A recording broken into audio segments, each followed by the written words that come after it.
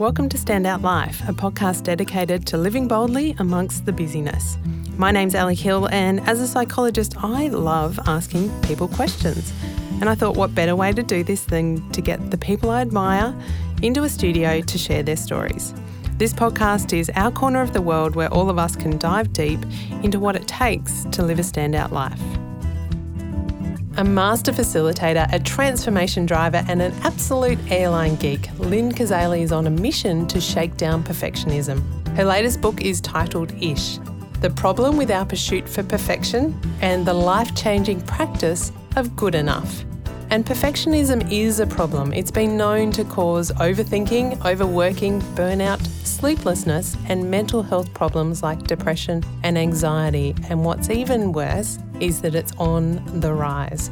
In this conversation, we unpack the role that curiosity plays in order to help us change our perspectives. And Lynn puts a number of challenges out to all of us, like what would it be like if we just did things good enough? How might we experiment more with our work? And what if we put our work out quicker, got feedback and iterated on the go? Letting go of perfectionism is not for the faint-hearted because it will require change. But there is an invitation to ish more often in your life. And the truth is, when you do, others may not even realise you are doing it. So if you're looking for more time, more enjoyment and more freedom to let go of the pressures, which really all of us are, then you'll get a ton out of this conversation. We explored, we unpacked and we laughed with the remarkable Lynn Kazali. Lynn, it's such a delight to be sitting down with you in this studio. Thank you, Ali. You are one of Australia's most booked facilitators and keynote speakers. You are travelling and on the move all the time. And as a side note, you're a total airline geek. I am. Where does that come from? Well, it could be from my father's a diesel mechanic. But I wasn't interested in buses, which is what he was working on. But I do remember he had a double record that was called Salute to Sound, and it had this wonderful narrator, and he would introduce, and it would say the F-111, and then it would play the sound of the F-111 plane starting up and then flying. And I used to just imagine, wow, I wonder what that plane looks like. So it was a real creativity spark. It's not like we played that album all the time. I'm almost picturing it's almost like that voice of please turn the page. Yes, the narrator. The narrator that comes through, but that fascination of not being able to see it but hear it. Yeah. So then imagination was running wild. And then we did travel a lot when I was younger, so and started young, I guess, on planes. What was that for? Was that because of work or travel? Or? Mum's family from Tasmania, so it was from a very early age. We were always going over there to see family. And when I was about 11 or 12, we lived in Singapore for a couple of years. So the big flight over there and then the big flight to Europe for a holiday. So that was pretty exciting to go on a plane. But then, later on, I'd say in my early 20s and 30s, I had a huge fear of flying and that feeling of turbulence and fearful that I was going to be sick and I would look stupid and all of these horrible sides of flying. And that was unusual? That was something different for you? Like, where did that come from? But I found the answer to that is back in curiosity. It's going, well, why don't you understand a bit more about turbulence and how planes aren't always flying at the same height all the time, and they're avoiding weather, and they're incredible feats of mechanics, So curiosity actually helped me get out of a less than helpful place. And now the geekness just keeps growing. I'm into helicopters as well. Oh, really? Branching out. Yeah. I love it. It's so interesting because I've actually found, and I don't know whether it's age or seeing my kids grow up, but I've definitely that sense of turbulence now brings a heightened level of angst or anxiety in a way that it hadn't before, and it feels really different. And I'm like, oh, this is interesting. Like, what's this kind of coming from? But I love that sense of we'll find out more about it, that then feeds that curiosity, and therefore the geekness kind of grows. And so is that something that has extended, because you're in and out of airports all the time and most people go, oh God, having to line up and do all of that, but is that something that extends for you? Yes, because I'll book a particular flight based on the type of aircraft that's flying. So it's not a random thing for me. I will choose particular flight destinations and routes because of the airline or the type of aeroplane and where I can sit on that plane and those sorts of things. And I'll go and look out the window at the planes and, just get a bit more interested in what's going on. And all of the support too. I mean, you look at what's involved on the ground to get an aircraft ready for flight. And it's can be quite captivating if you put your camera on time lapse and film and then watch it back, watch all the activity that goes to create, and get a plane ready for flight. And we tend to just walk on quite blasé and go, oh, yeah, here we go. It's, it's just a big bus. No, it's an incredible feat of machinery. It's an incredible engineering. I have no idea how. I'm sure, and it almost makes me want to now research and look into it, because there are moments, and I will definitely go down that period of just getting on and you're straight into the movie or straight into listening to a podcast, and you're kind of detached from the experience. And even as you look around, I think more and more people are even detached from each other. So let alone the experience of we are in a machine that is flying through the air, so I live on the Gold Coast, so getting down here to Melbourne in 2 hours. That's right. Is crazy. And it happens all day, every day, without any commentary or any sense of wonder. There are moments where I've caught myself in that, but I quickly forget that in amongst the run of the mill. Yes, and we can then be demanding and have, my flight was delayed half an hour. I think, so what? They are making sure the plane's full, that it's financially viable for the business, and it's mechanically worthy. And it's not going to have bits drop off it. No, that's right. And, it was a bumpy landing. I'm like, but you landed. This is some of the things that we can get other things we get caught up in, and I think it's good to look at the stuff that really does matter.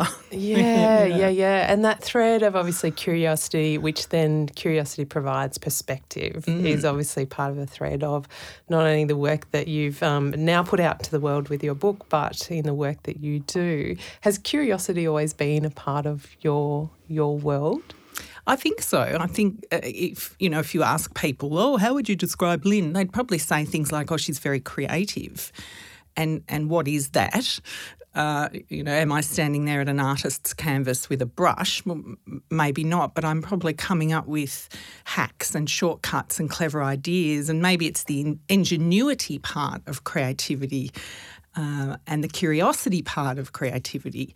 So, always wondering. I was always making up games and making up dances at high school. We'd play music and I'd make up this little dance. Nothing highly theatrical, but it was just one of those. Do you remember what songs you were doing that to? Oh, yeah, Frankie Valli's, The Angels, the Kiss, all that sort of stuff. Yes. So mine was Roxette. I remember really hot. So those periods, but so that sense. And was that something that was fostered throughout even your kind of upbringing, your world? Yeah, I think I love the word ingenuity. So it's creative, in my view, it's creativity for a purpose and with a solution in mind. And so a lot of the work I've done is in roles of communication. I've worked in the healthcare field, in public health, education, sport, media, arts. Held these usually communications and public relations roles, and so we're always thinking, how am I going to package this message up for the audience, or how am I going to make people take notice of this information? So you're always trying to be curious, stepping into the shoes of your audience, but also trying to kind of hack yourself or hack the tools that you have. So I think that curiosity was always looking for not a bright, shiny object, but looking for a new way to maybe do an old thing. Which starts with that ability to stop and question, why are we doing it this way, and does it have to be done? And I'm sure you've heard it time and time again where people go, it's just the way we've always done it. Yeah, and that resistance to try a new way, and this is one of the movements underway in the work world at the moment, is called New Ways of Working. And people are very resistant and stuck in old ways of working, which are very last century ways of working. So even switching curiosity on at work or in your daily routine, why am I doing this way? Is there another way to do this? I want to come back to in a moment, come back to your dance around that curiosity, but I'd love to dive in here where you've talked about that questioning in the place of work. How have you seen it done well to invite people to think about a different way of doing things? Because that's often the first step that's really, really hard, is to allow people the permission to, or the invitation to just go, just entertain me for a moment, or we can come back to that and we can do it that way. But that resistance to even consider, and I love that word ingenuity as well, is to go that it's possible that something's new. How have you gotten people through that first step, the invitation to consider it? I think the invitation can be the same. So perhaps they've been invited to a team day or a strategy session or an off-site, and these sorts of things can be quite similar or the same. Another one of these team days. So the sameness is something that can actually help people go, oh yeah, I know what this will be like, what it will be like. I'll be okay there. I can do this. And so they come along, and then throughout the day as a facilitator, that's when I start to introduce some of those newer ways of working. So understanding they're probably going to be in some similarity at first, which is good for comfort. Yep. I know what to do here. Yeah, I know how to operate. that's right. We'll get to morning tea and we'll all look at our phones. Yeah. And So there's that comfort in ritual. Okay. But then throughout the day or session or hour or however long it is, I will be introducing some new things, and not dramatically. I hear terrible stories, and we've all experienced it at conferences, where the MC says, welcome to the event, and now go and talk to someone you don't know. And the risk of that for introverts, for example, is so high. It can be so terrifying and disengaging. Whereas if we go to it more step by step throughout the session, people are much more willing. So it's like taking little risks throughout the day rather than big dramatic risks at the start. Yeah, right. So coming back to that, I wouldn't send an invitation and say, hey, come along, we're going to have a hugely different day and it's going to be out of the box, and people will be going, what? I'm not going to that. Turns out I've got something on. I've got to get out of here. I might pop in at lunchtime and see how you're doing. Yeah. So I start with meeting sameness. people with where they're at, that sense of sameness, and then just where are the moments that we might be able to stretch or implant that sense of curiosity. And then by the end of the day, you've actually got people quite malleable, and they'll be taking way more risks than they were at the start of the day. I think we get it round the wrong way. We try and push huge risk at the start of the day and then wonder why no one's following. Of course, because then there's more resistance, and you actually don't get a big move in a team or group. Even visually, that concept of malleability. So, I'm thinking people listening, it might be, well, what might I do if I have a team? But even on a personal level, if I want to open up my own curiosity, is just, where can I be a little bit softer around the edges? Yeah. Where can I just be a little bit more flexible in that thinking, or just dive into a bit of that? Yeah, and that curiosity. Is curiosity, and then, trying something new. It only has to be a little bit, a little something. And we hear those pieces of advice like, drive a different way to work today, or, have your coffee in a different style. So these differences do do take us out of that comfort, but it could be the step to having a really different day or a really different routine that could help unlock some better ways of thinking and working. That tie-in of curiosity and therefore the perspective that it can then give you. Now, you have tried a few different things, and one of the things from just having a quick read through your book that we have in common is a love for Whose Line Is It Anyway? Yeah. And you talk a little bit about your stepping into improv. Can you tell me a little bit about, first of all, why and what that experience was of stepping into, I guess, more in a theatre kind of environment, the practice of improv? Yeah, well, I think it probably started when I was performing on the veranda at home at age 6 or 7, making up concerts, and as lots of kids do. And then sliding doors moments in your career where perhaps you could have gone into, I could have gone into broadcasting, I could have gone into theatre, but we choose different paths. But somehow something in that keeps coming back to us. It keeps knocking on our door or tapping us on the shoulder and go, hang on, you do like this stuff. So being captivated with an improv show like Whose Line Is It Anyway, where all the stuff's made up and the points don't matter, as they say. All the stuff's made up, but it's made up within some constraints. So it's not totally chaos. It's chaos within a boundary, and that, I think, is incredible creativity and freedom right there, is that you can do whatever you like within these boundaries. So I'd noticed some local improv with here in Melbourne Impro, and most cities around the world have an improv troupe, and they were performing, and so I'd go and see their shows, and then they would promote at the end of the night their courses that were open to the public. And I was like, what? You mean you can learn this stuff? Which even feels funny, right, to learn improv, but when you say there needs to be a boundary and a rhythm and a pattern to the uncertainty and the unknown of winging it. Yes, yeah. That's fascinating. That is. So I then learned through a few semesters that improvisers work from a series of principles. And that's how you can have improvisers who have different languages and cultures. They can be thrown together in an ensemble, barely know each other. They just do a few warm-up exercises and then they put on an incredible performance. So it's these principles of, accepting suggestions from others and not blocking or denying what someone has said.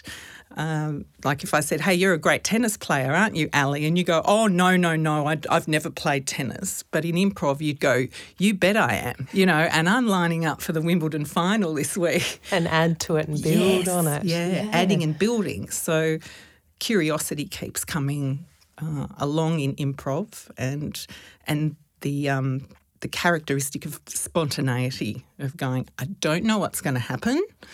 And for control freaks, that's scary. I was about to say there'll be plenty of people listening going, sounds like my worst nightmare. And then partly it's that the human nature of I want the guarantee that it's going to land. I want the guarantee that this will get the laughs. I want the guarantee that this will work. And improv is set up that there is zero guarantees, and it's almost a reflection of life because there is zero guarantees in that. So to purposefully step into the uncertain, unknown. I have no idea where this is going to go. I'm not even sure if I'm going to say anything, let alone what the people around me are going to do. Someone might, not that I would imagine it in what you were looking at, but that kind of thing, if someone might hog or, follow a storyline and make it about them. Yes. And all of that can happen in that sense of uncertainty. What did you learn about stepping into uncertainty through that process? Well, that word control, we do try and control the outcome. So there's some great exercises where some of the games, like one's called a word at a time story, and we would then tell a story, each contributing one word. And you've got to let go of control of expecting where the story's going because someone else is contributing to it now. And together you have to work out where the story's going, not individually. And so this reflects at home, this reflects in our work world, this reflects in our communities where we might be trying to, desperately trying to control or force an outcome, and learning the skill of improv and being able to let go of control and trust yourself is what helps make great improvisers. So for me, it's a skill that allowed me to listen better. And as one of the gurus of improv, Keith Johnstone, he will say we are shocking censors of ourselves. We come up with great ideas and then we immediately censor them and we don't put them forward. Whereas improv, he says, if that idea comes into your mind, it now has to come out your mouth. Like, don't censor it looking for a better idea or a better response. Let it come out. So giving up that control when you're learning it is actually, you go, oh, no, but I want to be a good improviser. I want to be a perfect improviser. Well, to be a good one, you need to listen, look at people, watch hand gestures and body language. Okay, these are all really good things for communication. Yeah, absolutely. Oh, look at that. Yeah, so it's. It also starts with that letting go of the outcome. That one-on-one story. I can imagine that one-word story. I could imagine you go, yeah, but where I was going was way better than where you. And you've kind of got to let that go for the gift of the bigger group or where that's heading to. But to sit and listen, it sounds really, I don't know, every day, but it's not something we are taught or necessarily in amongst a busy world and sense of expectations. It's not something that we necessarily do or tune into consciously. Yeah. It's a bit like breathing, right? I think we do it every single day. We're not taught how to do it, but we're always consciously breathing. Yeah, so it's stopping and listening to the person and not thinking, that was the temptation on stage, is they're doing something towards a scene and therefore I'm going to try and be funny. I've got to think of a funny response so that I look good at this. No, what you have to do is focus on what that person's doing and then you come up with a better response. And so then that piece of not censoring what comes in, I love that as well. So have a look at Keith Johnstone's book. It's just called Impro, IMPRO.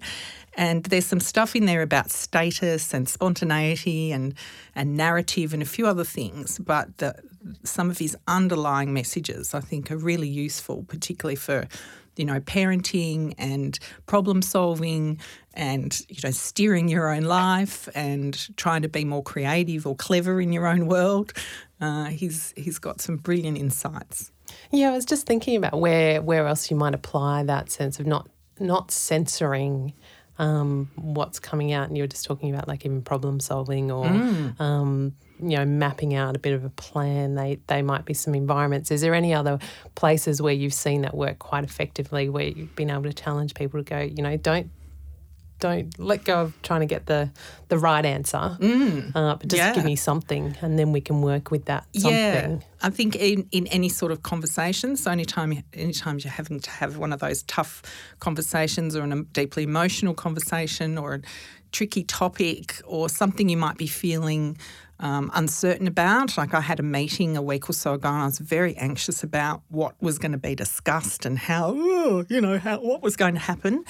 And I decided to play impro. That is, I would sit and completely focus on what this person was saying and stop my internal answers that were being provided kindly by my brain and then just listen to what they were saying, because I was actually able to find, I was more resourceful as a person. I was more tuned into what they're saying. So then my brain's able to give me better responses, better ideas, better solutions. And the meeting was nowhere near as bad as my creative brain was conjuring beforehand. It's where creativity's, not so helpful. The downside. Yeah. You can think of all the ways it's not going to work. That's right. And I think about how much I might have been overthinking that, whereas the improv skill is, kind of work with accept the offer, accept what the other person's putting on the table and work from that.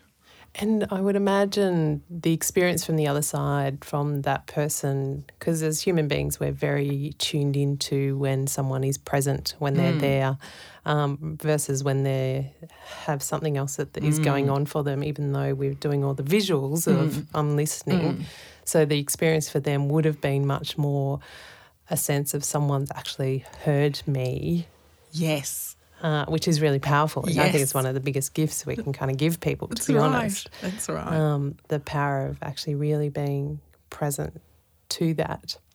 Is it, where do you find I'm going to use the word balance, but the balance between doing the work and then being present to where you are right at the moment? So there's sometimes that creative mind of it's all going to go to hell in a handbasket becomes because you are obviously invested in it and you want to do the work to make sure that it works out well, that you look prepared, that you have actually done the thinking.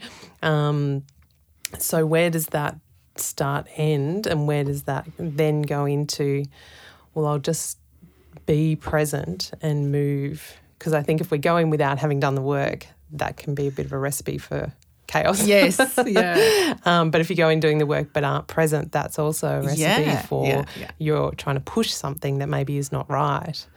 How do you navigate that seesaw?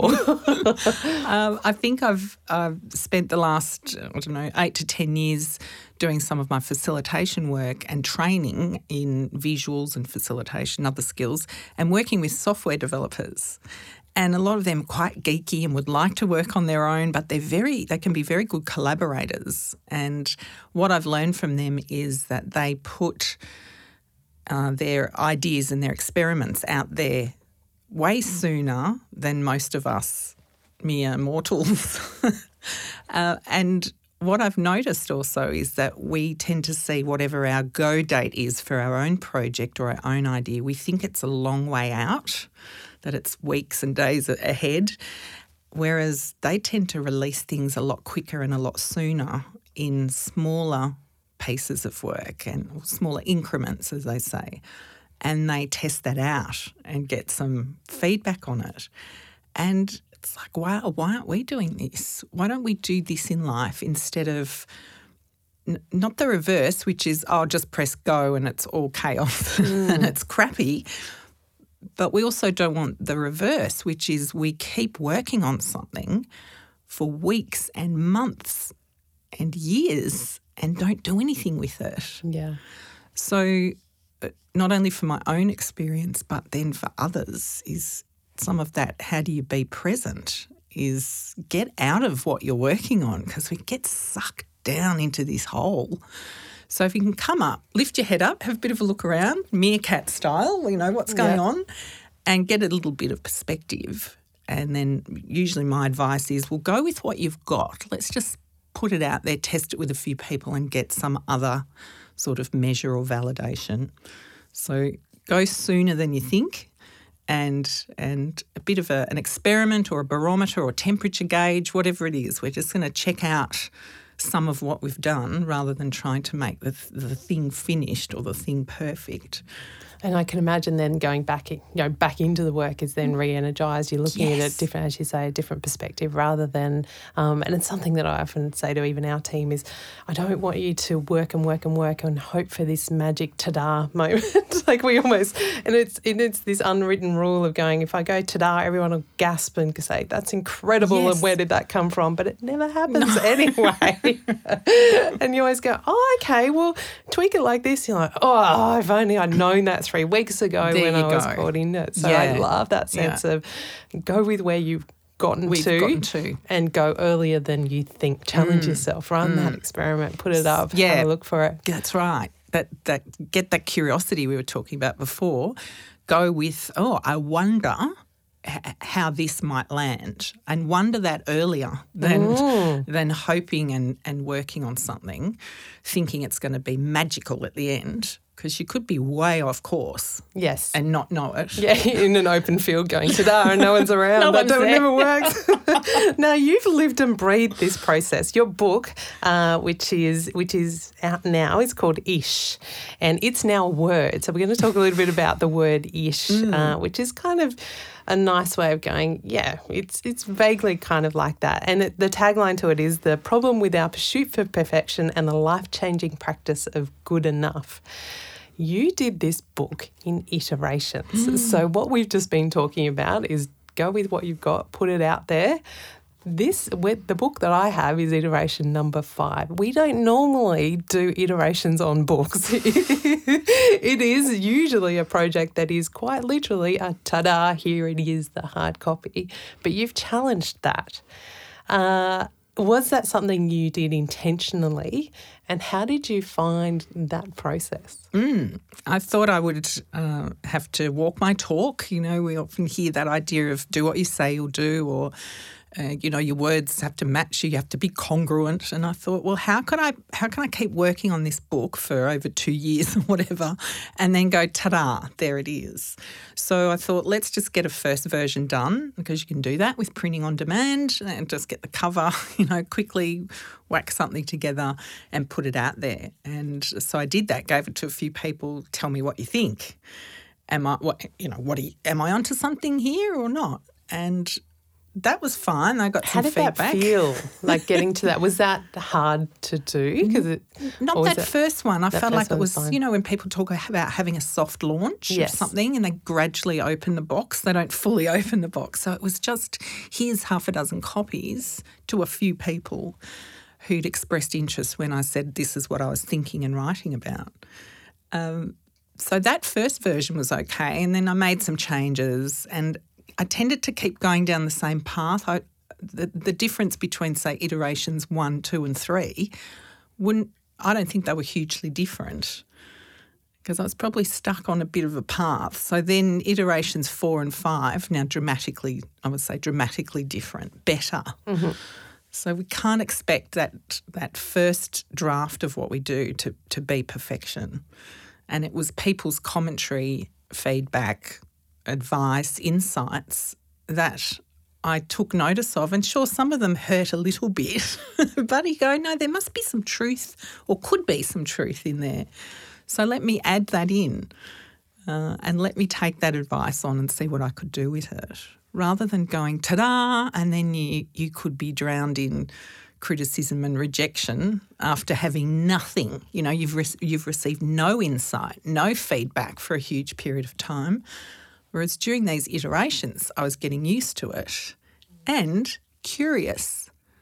So when it got into the hands of an editor, instead of going, oh, I wonder what she's going to say, I was instead going, I wonder what she's going to say. Yeah, which is such a different mindset. Yeah. It's a different feeling. There's almost the excitement rather than the fear, or sometimes exhaustion. Yeah. Because I'm so done with it, but no one else has had a chance to look at it, but it's the first time it feels like it hits someone to have a look at it, whereas you've had that. And it sounds like you kind of built that muscle, because I can imagine some of that would sting a little bit of people not really understanding the process that you're going through. And so it might be feedback perceived on, is this the perfect version, when you're kind of like, no, it's not. But what do you then sift out in amongst that? Because we can also, as human beings, start to get onto a bit of a high horse as going, well, you don't know what I'm trying to achieve, or you don't know where I'm going, and so then not actually hear the quality of the feedback that might be in amongst all of that. Yeah. So that's that mantra of careful who you listen to, and look at what they're saying from their perspective. And I was looking at them, are they representative of the kinds of readers I'm thinking about when I'm writing this? And to also take advice on board, but still come back to what's the thing I'm trying to do. What's my message, or what's my idea, and not climb up on the high horse, or the platform. Don't climb too high up, to preach my thinking. So, you mentioned before, was it a, tricky process? Yeah, because mechanically, people have gone, I've got that book. And I'll say, what iteration have you got? Oh, I've got iteration 3. I'm like, chuck it out. We've got a better one. This one's, this is it different. Now. This is it. And yes, there are a few spelling mistakes and a few little typo issues here and there, but in the main, that's it. That's the book I've done the audio recording of. That's the book. That's the e-book. Yeah. Yeah. And I almost think you have to plant the typos in there because of the type of book that it is for the perfectionist to go, read it again. So you talk about perfectionism has been, it underlies our overthinking, our sense of burnout, overwhelm in work, which can then lead to depression and anxiety. So it's got a lot to answer Sure does. What can we do, or how can we approach this sense of, well, I guess if I come back to the question, how do you know that actually it might be an issue in your world? What are some of the signs that perfectionism is showing up for you? Yeah, and I could say, most of us have some perfectionist tendencies. So a lot of people will say, I'm only a bit of a perfectionist. and I go, great, you already recognise that there are some things that have to be a certain way. And stacking the dishwasher, it has to be done in this particular way. Not in my house, Liv. Not in my house. See, so as long as I don't have to turn it down, I don't care. So you're pretty ish, right, about the dishwasher. But I heard of a relationship that broke up because she believed pasta should be strained through a sieve and he believed that pasta should be strained through a colander, and neither of them would let go of the perfection around that. This is the way it has to be done. And so they, it's probably just a symbol of other things. Yeah, that malleability wasn't there. Yeah, it wasn't there. So and now I'm going, what was the question? Yeah, so what are some of the signs of Yes, perfectionism? of What does that look like, or what to be mindful of? Yeah, so I think as soon as you're working on a project or task and you think this isn't good enough yet, I can't show it or I can't share it, as soon as you have that thought is a real trigger moment. It's to go, hang on, I'm going for some target or standard here. And the important thing is we need to actually define what that standard is, because perfection, we create that image in our mind. And we're pretty awesome humans, but it is difficult to conjure up magically the image that we have in our mind. We've only got our hands and brain to work, and so sometimes creating this magical image is a difficult thing to do, no matter how long we work on it. So as soon as you say, not yet. It's not good enough yet, and that's a number one trigger. If you find yourself, working back late, or you think, I can't go to sleep yet, I've got to keep doing this, or I've got to put another 30 minutes or another hour, or it's got this extra time that's needed, that's another kind of clue that, hang on, I'm going for an undefined, ill-defined standard. And I'd also say just do a little quick poll amongst family and friends, and they'll let you know, because they love you as you are. We're all imperfect. And they'll give you a little bit of a clue about some of the things you might have some certain standards on perfectionism. But, we can laugh about it, but it's also got some horrible consequences of depression and anxiety, suicidal thoughts, insomnia, burnout, asthma, migraines, 51% increased chance of death, all stemming from people pursuing and pushing themselves to these standards. So you make the call for people getting to good enough. How, what's that transition from and you even call yourself a recovering perfectionist, which I love. I'm going to put myself in that boat as well. What is that kind of pathway from starting to recognise and then, I guess, getting to that recovery of good enough? Because when you start, I imagine that good enough is pretty close to perfect. That's my definition, or that could be someone's definition as they kind of hear that. So what does good enough mean when it comes to work or an idea or putting something forward? Yeah, so good enough that something is fit for purpose, or it will do the job. And what happens is throughout our day we accept near enough is good enough a lot. You know, we make decisions about what we're going to have for breakfast, how our hair looks, what clothes we put on, the car park we chose. There's a whole range of decisions we make through the day, and we can quite automatically go for ish on things. We'll go, oh, yeah, that'll do. That's good enough. I'll do that. That's good enough. That's good enough. And these are all examples of us automatically, habitually choosing a standard that we believe will do the job. The thing with perfectionism is to go, hang on, are there some things here that I'm still searching, or what's called maximising? I continue to search for information. I'm not happy with the information I've got. I still believe there's more. I'm not satisfied with what we've got so far. You know, a friend's doing this at the moment, looking for an Airbnb in their family holiday destination. She's been looking every night online for about 3 hours. You know, she must have spent about 40-something hours looking for the perfect Airbnb for the family holiday. And I'd suggest she's already found it, but she's doing this maximising. She's continuing to look for more and more.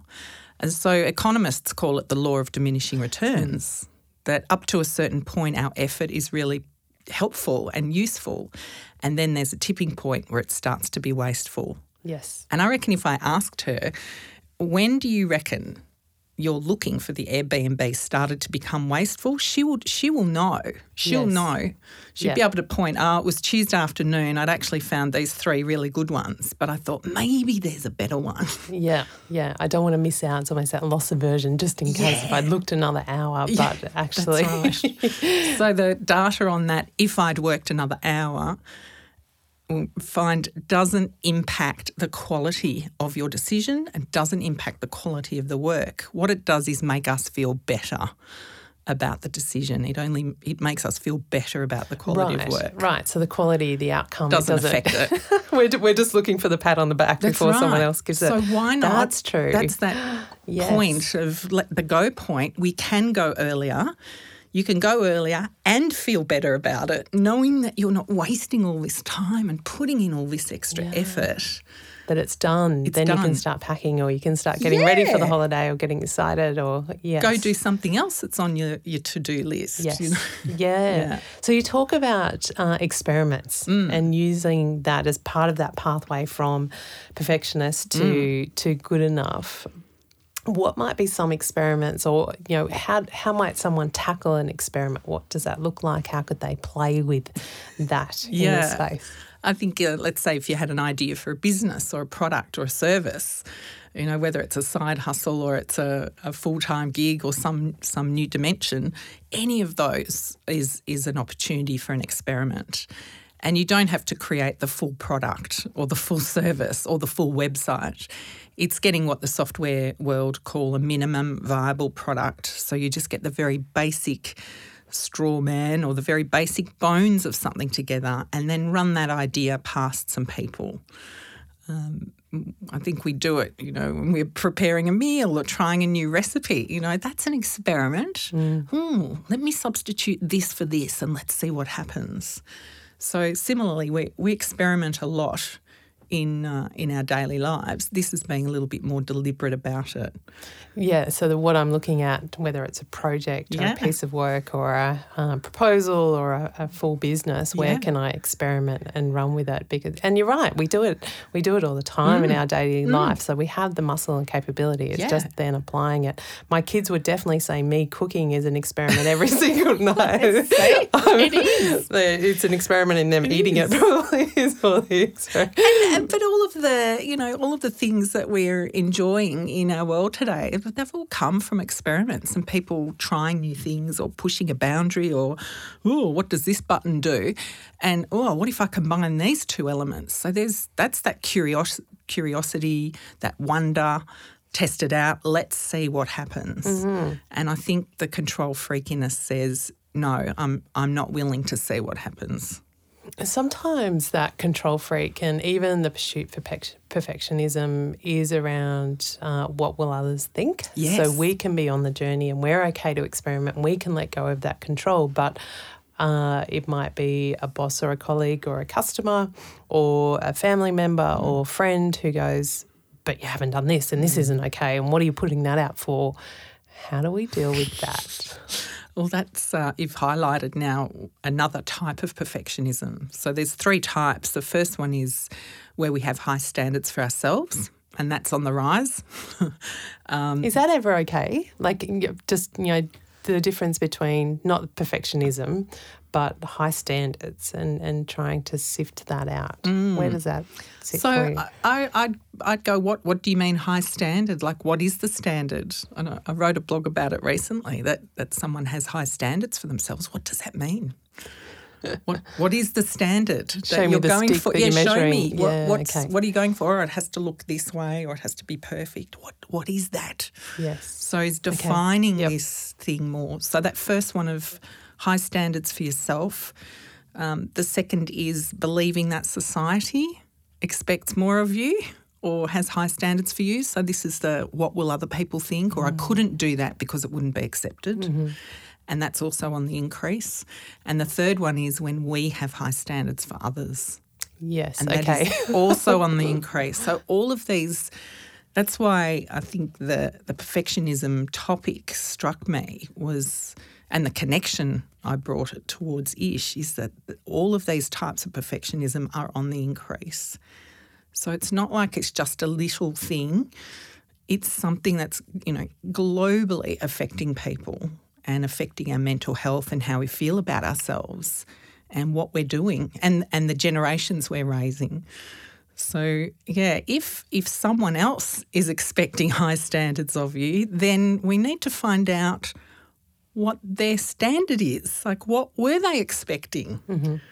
And so a question, to find out what did you want it to look like, or what were you expecting would happen? And I don't think we're very good at having that kind of conversation. And it happens a lot when maybe we've got a task to do. Usually we're deadline-driven, date-driven, due on this date.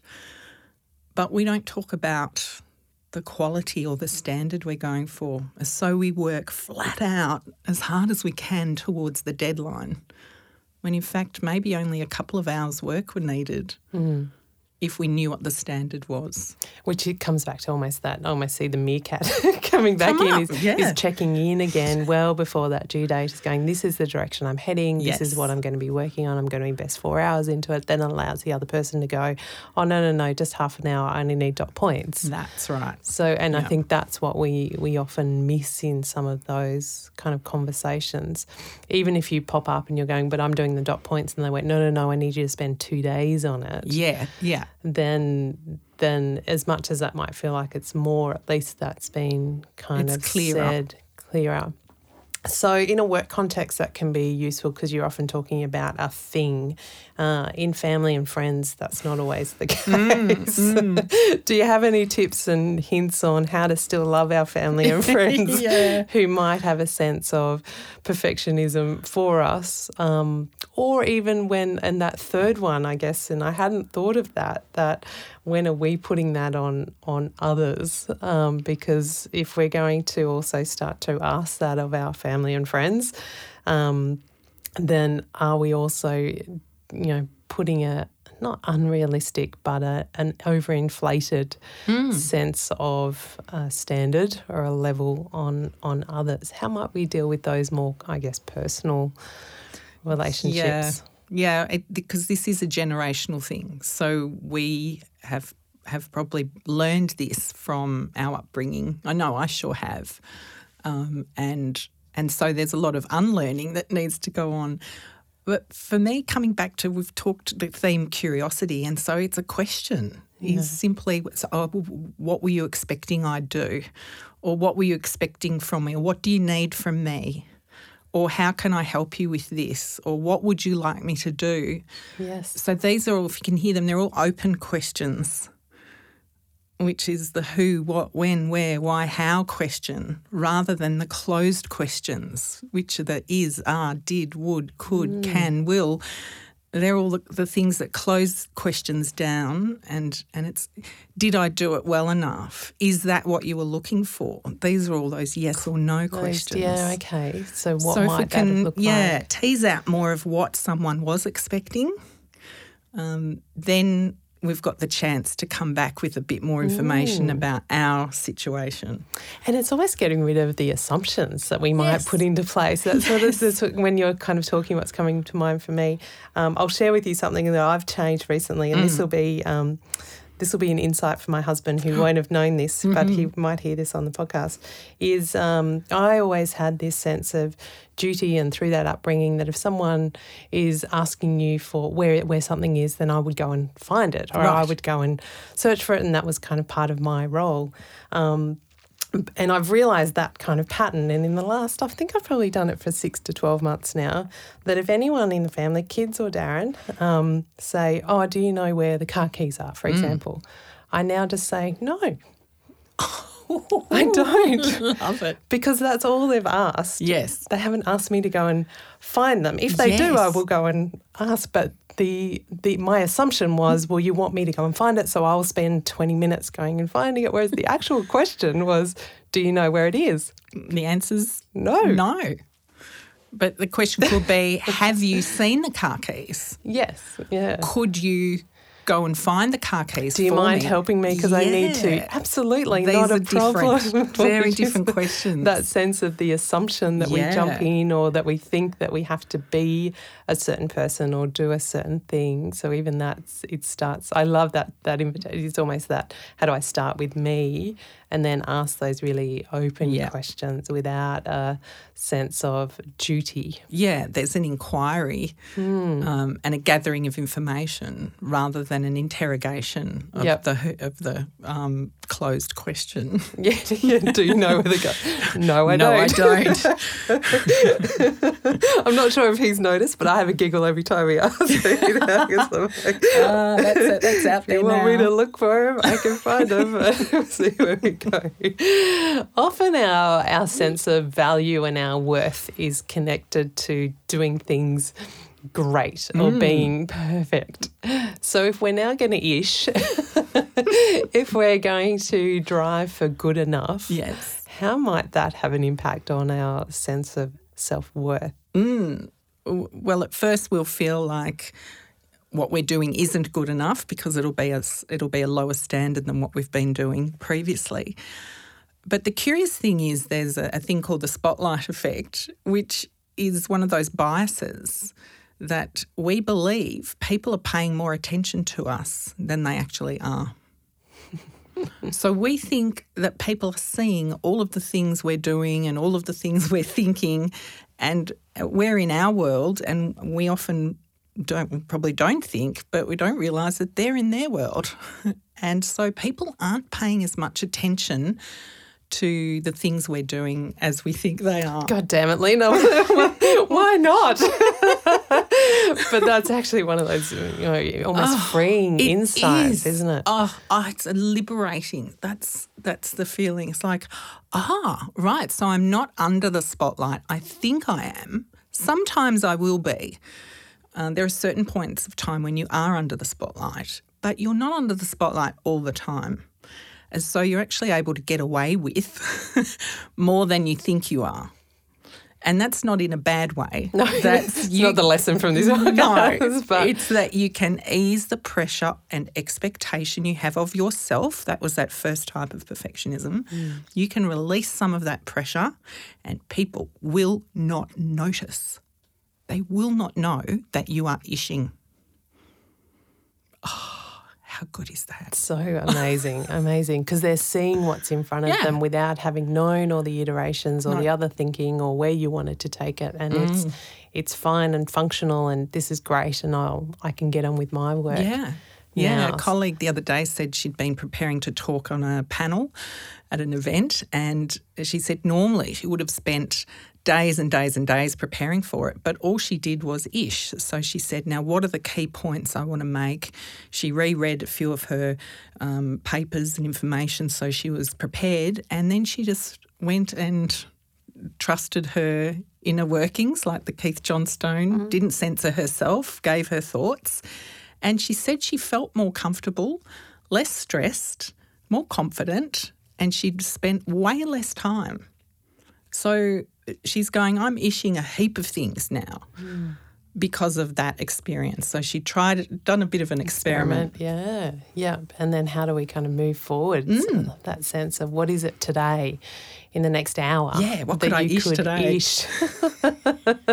Is there ever a time that you shouldn't ish? Yes, I think there's the to ish or not to ish. And I think of things like surgery and aviation and construction and engineering and food handling, and there's a myriad of industries that have standards for a reason, is that people working in them have to perform tasks to a certain standard, and that standard is documented. And this is the thing with us. We're not setting standards. We just have this magic perfection we're going for. So, tragically, the Takata airbag recall, which is current, is one of the world's biggest product recall of all time. It's the airbag inflators in cars that have been exploding in people's faces, killing people. Millions of cars recalled to be checked around the world. Lots of advertising campaign around that. And what you can see is that company, they ished when they shouldn't have. And they made a series of decisions accepting a lower standard and putting in the combustion elements in that airbag thing, cheaper elements that really belonged in mining and construction, blowing up the earth, not blowing up a delicate airbag that's going to then, cushion someone's face in an accident. So there's a classic example of a series of people who ished when they absolutely shouldn't have. We've seen it recently in construction, housing with cladding on the outside and lots of, building issues, things that people have signed off on and they've ished where they shouldn't have. There was a standard and they haven't met the standard. So, yeah, there are some, deadly serious consequences of ishing in industries and sectors where it shouldn't be. And I think you're tapping into that there's a standard there for a reason, so follow that. It's part of that kind of clarity of expectation is that, well, what's the expectation here? What's the standard we're trying to achieve? And so if there is one, absolutely. It sounds like that's where that to-ish or not to-ish comes into play. And then the bits where often there's not a standard, where there is more and more in workplaces and in our world where that requires innovation, creativity, ingenuity, trying to do something or create something we haven't done before. So there currently isn't a standard.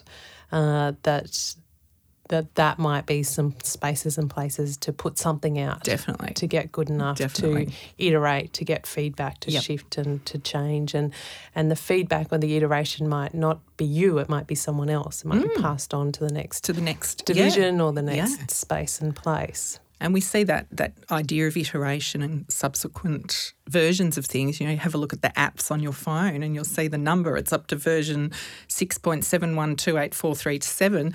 And that's how many iterations it's gone through. And so they're releasing slightly improved versions each time, and we can do the same with our ideas, with our processes, whether it's at home or how I was talking to a family the other day about how they pack the car for when they're going on a holiday. So they're iterating it and they're experimenting with a few different ways because they've got an extra family member now. It's like, how do we fit everybody in? And that's an experiment, and they've been involving their kids. And it's just gorgeous to see them all putting their ingenuity onto the task, that it doesn't have to be packed this particular way. They're actually discovering things. I love that. So it's gorgeous. Almost like starting the fun of a holiday before you even leave the driveway, as opposed to the angst of whoever normally does it and has to be done a certain way. And the responsibility and the accountability and the problem solving that was going on with the kids So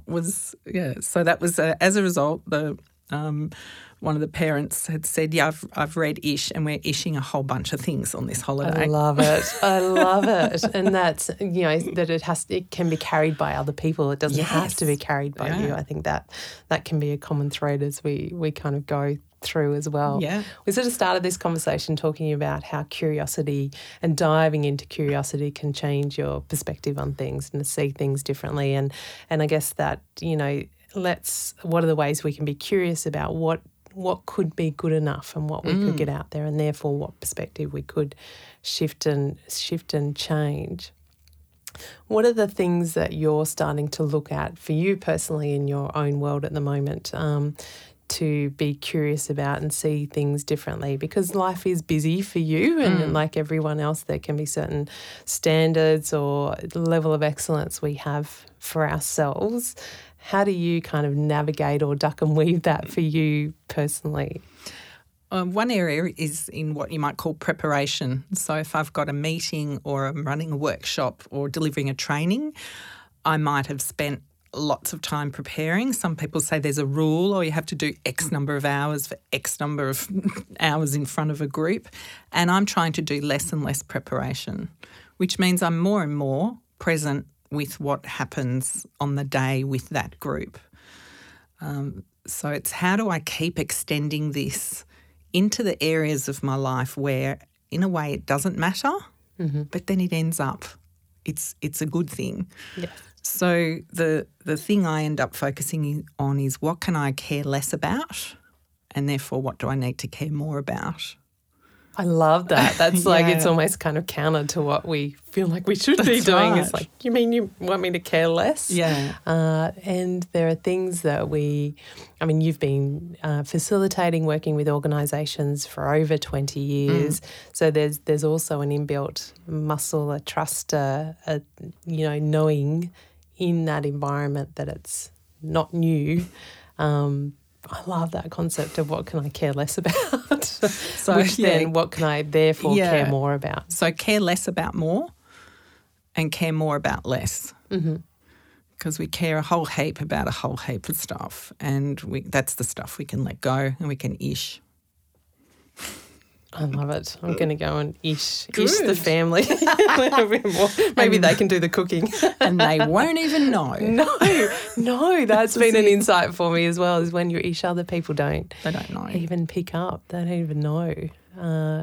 So you don't even have to make an announcement about it. Is if you just start ishing some things, people won't notice. Yeah. But they're seeing momentum. They're seeing something. Yeah. They're seeing things come out. They're Yeah. seeing shifts and changes and getting feedback on that.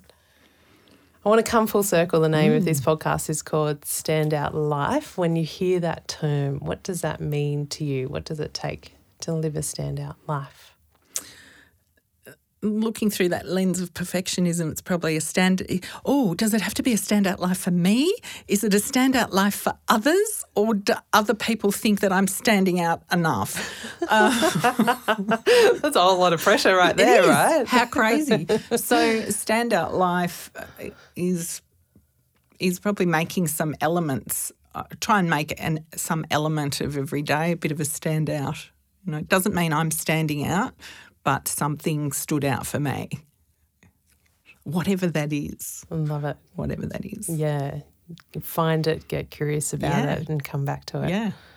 I've loved this conversation. Lynn, thank you so much for your time. Thanks for bringing this conversation to the platform, because I completely agree. I think it's on the rise and it has dramatic impact and effect on people, and it can be life-changing to come back to what's good enough. What am I going to care less about? And what am I going to care more about? Yeah.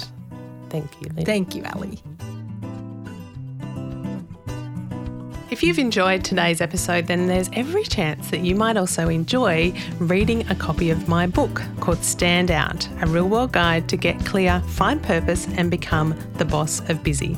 You can grab a copy by heading to my website, www.alisonhill.com.au. If you liked what you heard in this episode, I'd love it if you could take a few moments, pop over to iTunes and give this podcast a quick rating so that we can continue to share these conversations with people around the world. As always, I'm Ali Hill and this is Stand Out Life.